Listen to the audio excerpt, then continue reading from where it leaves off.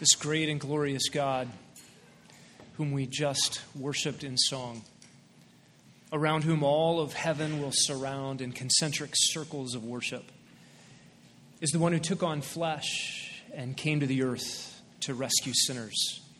Every Sunday we celebrate communion, the Lord's table. It's a remembrance of what Jesus did on our behalf. In order to help us remember Christ this morning, I want you to turn to John chapter 19 in your Bible.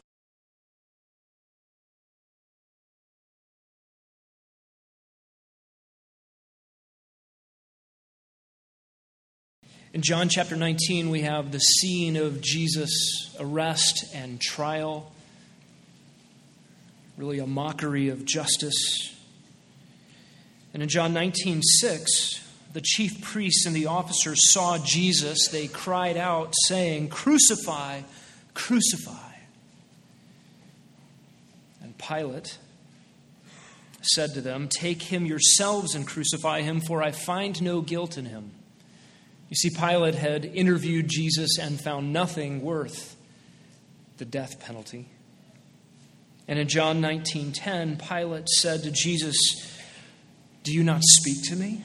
Do you not know that I have authority to release you and I have authority to crucify you?" From a human perspective, there was no case against Jesus. And Pilate, seeking to free himself, perhaps salve his own conscience, wants to let Jesus go. To lead up to this scene, I want to back up to the beginning of Jesus' ministry. In Luke chapter 4, Jesus removes the money changers from the temples, and the religious leadership is out for blood. In Luke 4, they got up and drove Jesus out of the city, and they led him to the brow of the hill on which the city had been built in order to throw him down the cliff. But passing through their midst, Jesus went his way. In John 5:18, the Jews were seeking to kill Jesus all the more because he not only was breaking the Sabbath, but was also calling God his own Father, making himself equal with God. In John chapter 7, Jesus was walking in Galilee, and he was unwilling to walk in Judea because the Jews were seeking to kill him. In John 7:30, they were seeking to seize him, but no man laid his hand on Jesus because his hour had not yet come. In John 7:44, some of them wanted to seize him, but no one laid hands on him. In John 8:20, these words Jesus spoke in the treasury as he had taught in the temple, and no one seized him because his hour had not yet come. In John 8:59, they picked up stones to throw at him, but Jesus hid himself and went out of the temple.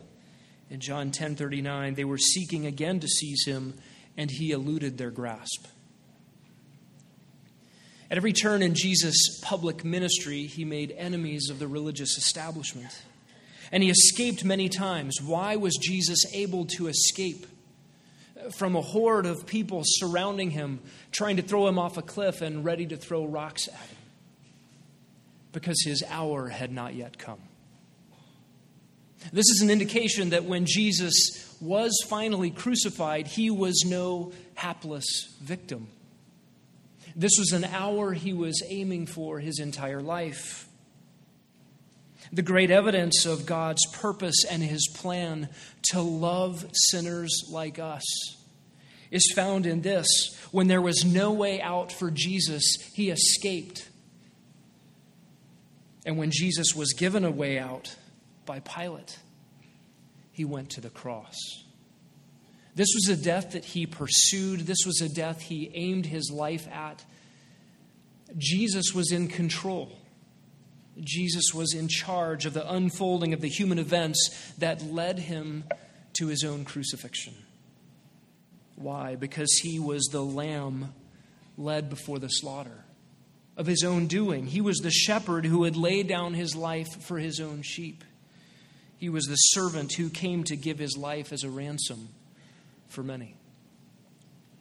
And for you and I this morning who are in Jesus Christ, who have experienced the love of God through him, we are here, we are alive, we are born again, we belong to Christ, adopted into God's family, our sins forgiven, having a citizenship in heaven purchased for us already because God loved us.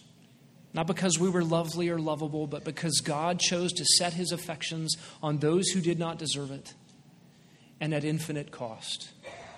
The only way you and I, friend, can be reconciled to God is through the blood of his own Son, Jesus Christ. And that is what we remember this morning. If you're here this morning and you belong to Jesus Christ, you've surrendered to him, you've been born again, and your sins are forgiven, taking communion, this cup of juice and this piece of bread, is an opportunity to remember Jesus' blood spilt and his body broken for you. For you. To purchase you, to redeem you, to reconcile you to God. There will be a few moments of silence as an opportunity for you to examine your own heart, to confess any known sin, and to rejoice in the forgiveness that was purchased for you. If you're here this morning and you belong to Jesus Christ and Grace Bible Church is not your home, feel free to take communion with us. This is an opportunity for believers to remember Jesus. And if you're here this morning and you don't know Christ, you have not yet experienced the love of God for a sinner, this is an opportunity for you to surrender to Christ, to give up running life your own way, to experience love from above that will radically change who you are and the direction you're going.